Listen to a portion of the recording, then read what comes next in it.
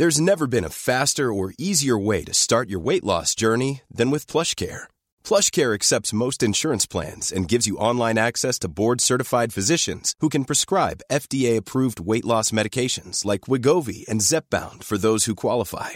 Take charge of your health and speak with a board-certified physician about a weight loss plan that's right for you. Get started today at plushcare.com/weight loss. That's plushcare.com/weight loss. plushcare.com/weight loss.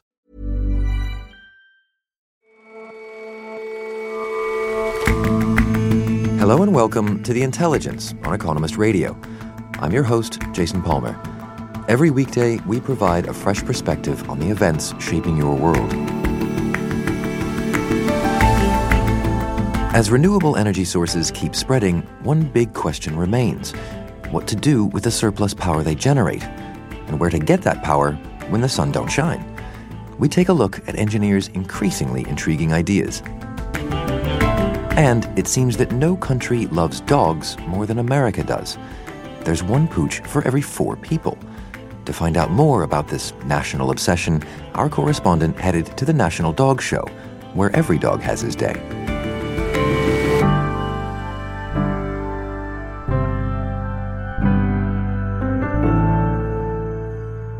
But first, yesterday, the de facto leader of Myanmar, Aung San Suu Kyi, appeared before the International Court of Justice in The Hague to answer accusations of war crimes. It was a stunning turn for a woman who was once hailed as a champion of peace. For years, Ms. Suu Kyi was lauded as one of the world's great democratic heroes. Starting in the late 1980s, she peacefully campaigned for Myanmar, formerly Burma, to throw off military rule. But the military tried to contain the movement and put her under house arrest. For her efforts, she won the Nobel Peace Prize 28 years ago this week. The Nobel Peace Prize laureate 1991, Aung San Suu Kyi.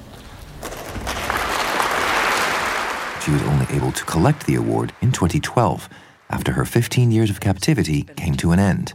Ultimately, our aim should be to create a world free from the displaced, the homeless, and the hopeless.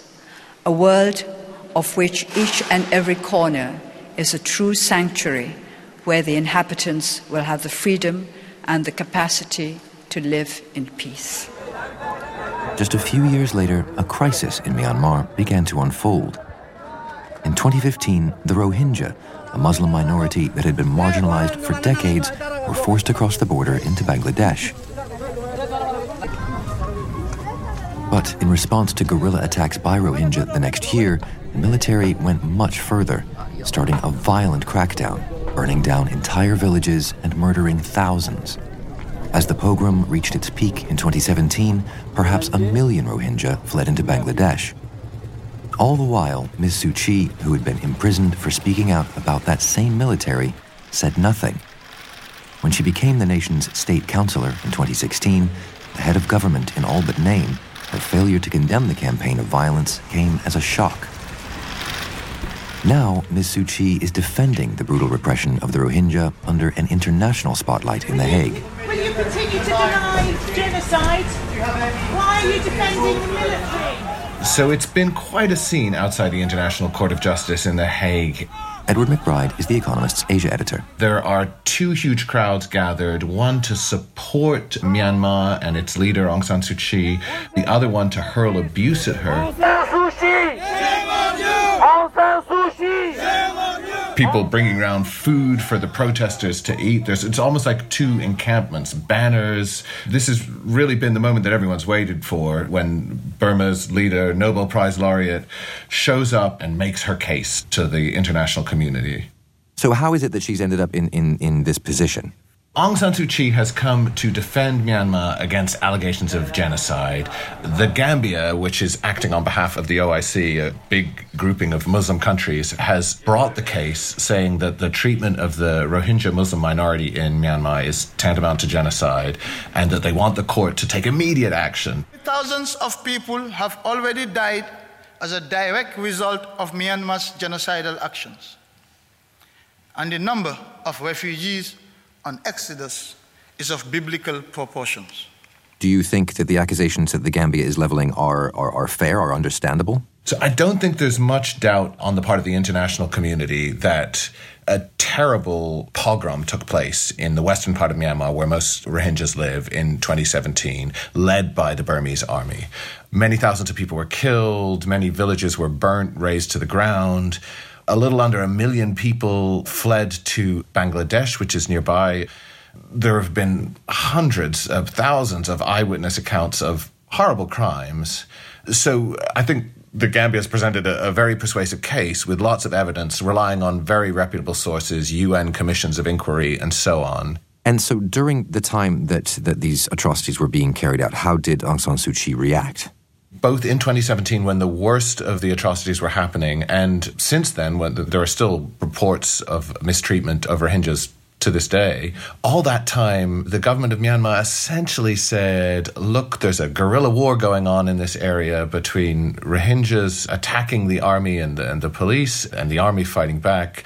And there may well have been civilian casualties. There have clearly been homeless refugees by the conflict. But, this is all just the fog of war. And if there have been any instances of indiscipline or human rights abuses on the part of the army, we'll look into it, we'll punish them. That's been their claim of what's happening all along. So what did Ms. Suu Kyi say in her testimony at the court? Aung San Suu Kyi repeated that Burmese government line that, in effect, to the extent there have been human rights abuses, they will be looked into and punished. The other thread of her argument was that it was impossible to consider this genocide, even if human rights abuses were proved, because, she argued, the Burmese government was making every effort to prosecute people who were seen to have committed crimes. Please bear in mind this complex situation and the challenge to sovereignty and security in our country when you are assessing the intent of those who attempted to deal with the rebellion. Surely, under the circumstances, genocidal intent cannot be the only hypothesis. And she argued that any government that was trying to hold its citizens accountable for their crimes was, on first principles, not trying to commit genocide because the two ideas were not compatible.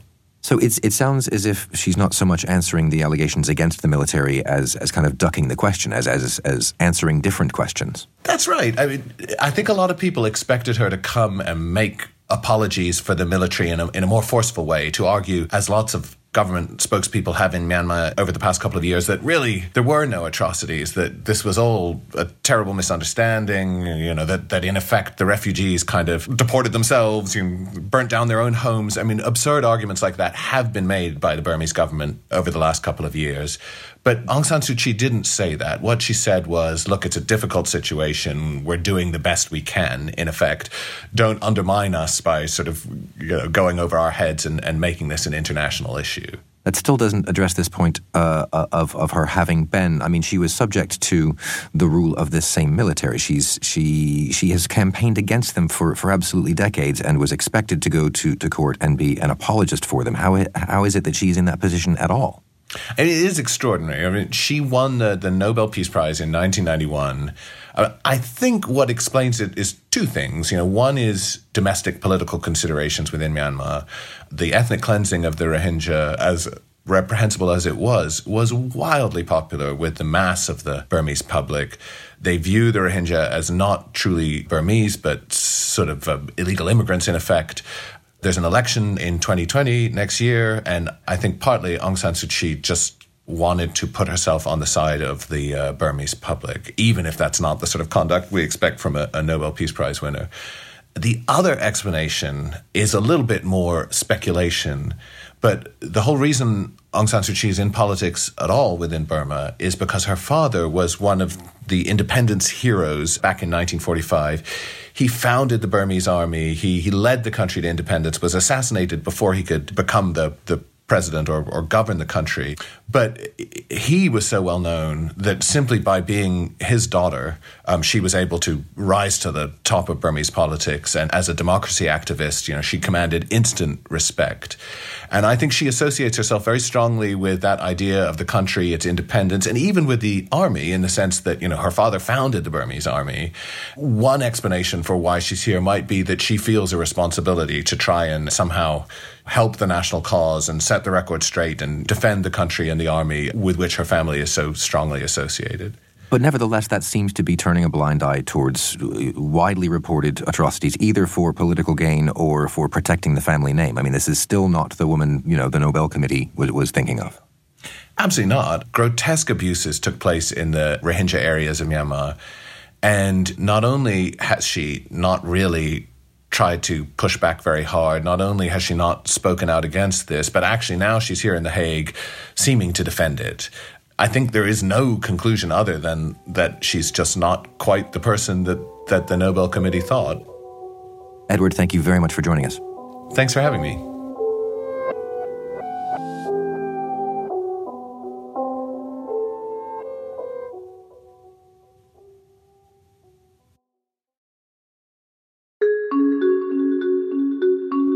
Generating power from the wind or the sun is not only cleaner, but often cheaper than doing so by burning coal or gas.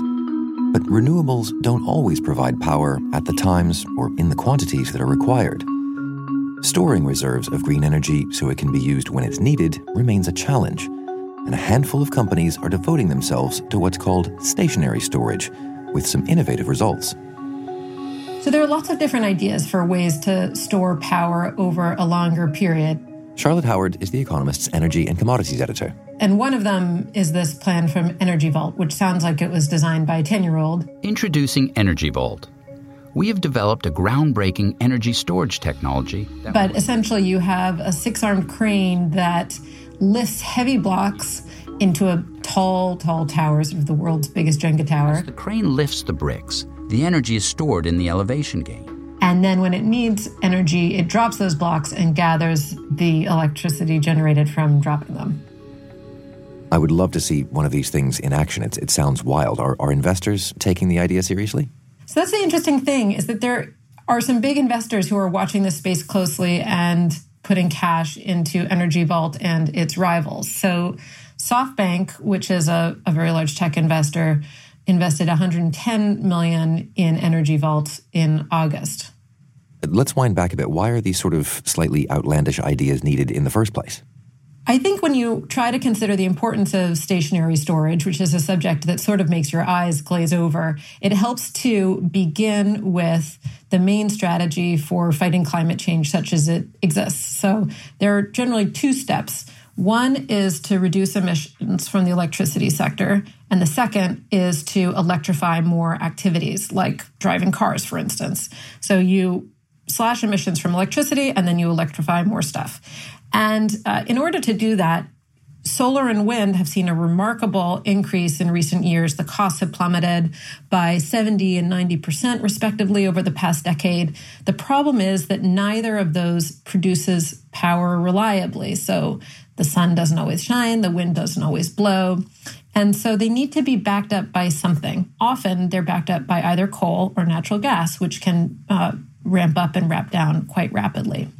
And storage could disrupt that. So the idea is that the potential of storage is to capture extra clean energy when it's available and then hold it until demand rises. And if you could do that on a very large scale, then you could really begin to put sort of terminal pressure on fossil fuel electric plants. And so the technology you mentioned, this Jenga tower of concrete blocks, you think that could solve this large-scale problem? The example of Energy Vault is a case of where storage might go in the future. But for now, lithium-ion batteries are really where attention is focused. And the reason for that is that manufacturing has ramped up dramatically thanks to demand from electric vehicles. And the costs of lithium-ion batteries have dropped with that increase in scale. And so that means that lithium-ion batteries are now cheap enough not just to put in cars, but also to deploy on electric grids. So you see lithium-ion batteries now serving all kinds of different purposes within power grids, including sort of helping to keep the grid in balance when there are minor fluctuations in supply, a cloud passes over the sun, or there's a sudden gust of wind. And then they also can serve the really important role of shifting power from the day, for instance, in California, when there's a huge amount of extra solar power in the early afternoon and demand is quite low, and holding on to that power for several hours and releasing it in the evening when demand rises. So it sounds like lithium-ion batteries have a lot going for them, that they already are the solution. Why aren't they? The problem with lithium-ion batteries is that they just aren't going to be able to store electricity for long enough to account for an extended rainy period, for instance, for longer than several hours. You're going to need different types of storage. So what about some other alternative ideas, like the concrete blocks being lifted up and down? So there are a variety of different ideas. There's one company that is backed by this cluster of billionaires, which include Jeff Bezos of Amazon, Bill Gates, Jack Ma, the founder of Alibaba, and Ray Dalio, a hedge fund giant, and so forth. And this company wants to pump water into underground old oil reservoirs and keep it pressurized there and then release it. There's another company that was incubated out of MIT called Form Energy, which also is backed by this same group of billionaires, that has an electrochemical battery solution. It is a battery. It's just not a lithium-ion battery. And they're trying to store energy for a little more than 100 hours, which is much longer than current lithium-ion batteries can manage. So there is a whole range of different technologies out there. If any one of them cracks it, and cheaply, what do you think would happen then to the power industry? If you can get batteries, and again, it may be different types of batteries, it's probably not going to be one single solution for everything, but you'll have different types of batteries serving different roles. If you can get a few battery technologies, or a few storage technologies rather, that work really well, that are able to store clean power and then release it when that power is needed, it's really a game changer for the power system. If you can do that cheaply, the case for building new coal plants or even building new gas plants, which has fewer carbon emissions, really starts to fade away, and you can have a lot of pressure on these fossil fuel plants. Thanks very much for your time, Charlotte. Thanks for having me.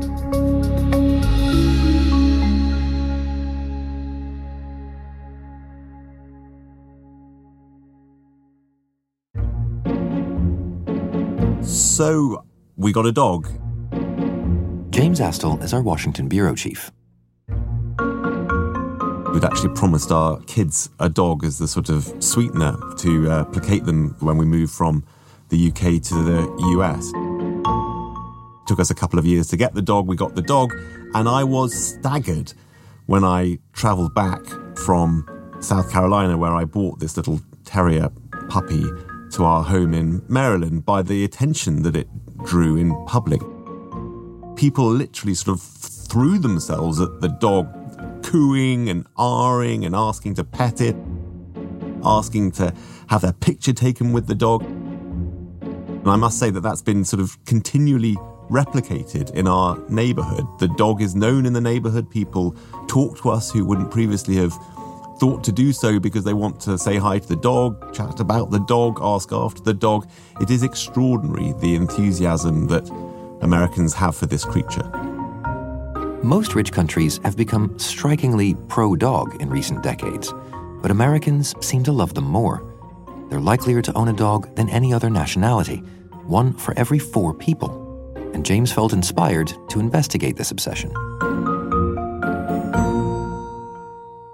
I thought I'd better find a place where there were lots of dogs and lots of doggy people. I went therefore to the National Dog Show in Philadelphia, which is one of the oldest American dog shows.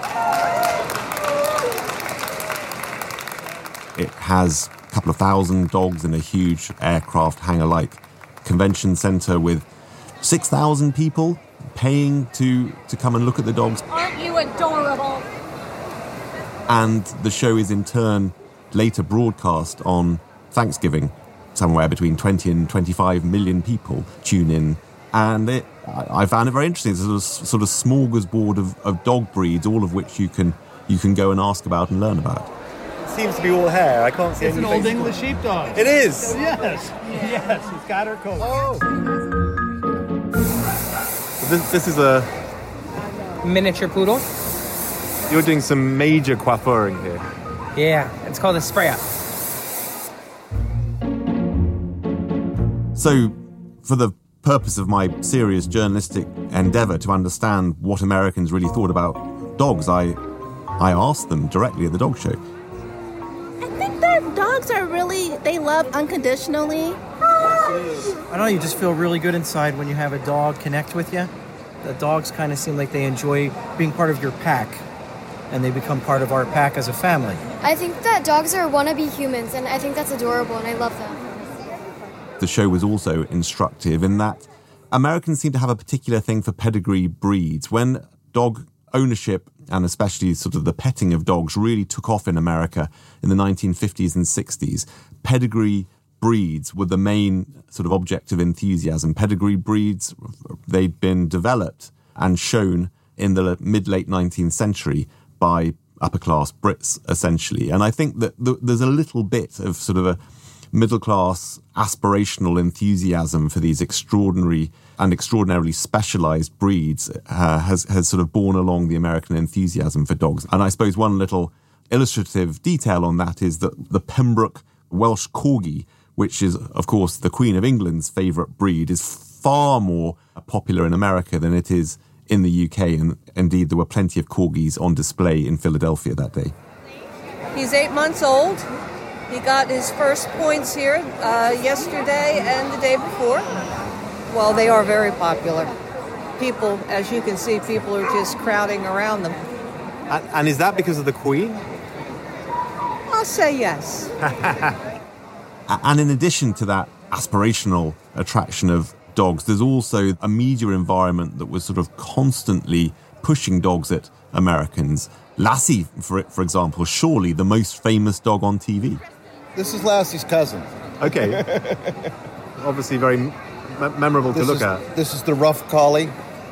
So there is a theory that Lassie is largely responsible for America's craziness about dogs. Is that right? Definitely a contributor. Lassie, Rin Tin Tin, there was quite a few. And generally herding breeds, actually. What would a dog like this cost me? Our puppies go for around $1,400. Him right now, you can't buy him.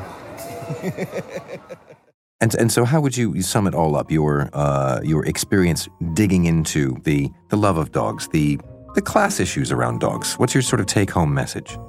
I think there are different stories around dogs that one can tell, and that's why they're so interesting in the American cultural context. It's, might sound frivolous, but it's not a small thing given the amount of time and money that Americans devote to dog ownership, talking about dogs, enthusing about dogs. But it's in the end of more heartwarming importance than those separate cultural, political, social, economic strands is just the basic realization that dog love is very, very widely shared in America. And that's frankly rather uplifting given that the country is currently divided in so many ways. James, thank you very much for joining us. Thank you. And all my best to your dog. I'll pass it on.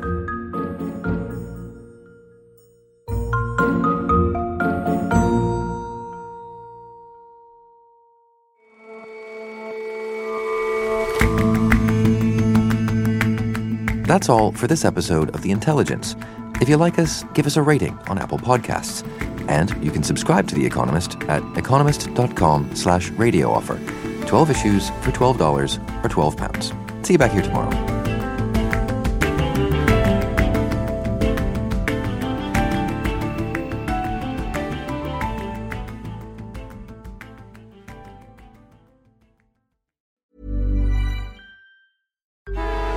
Traffic jams, tailgating, pile-ups.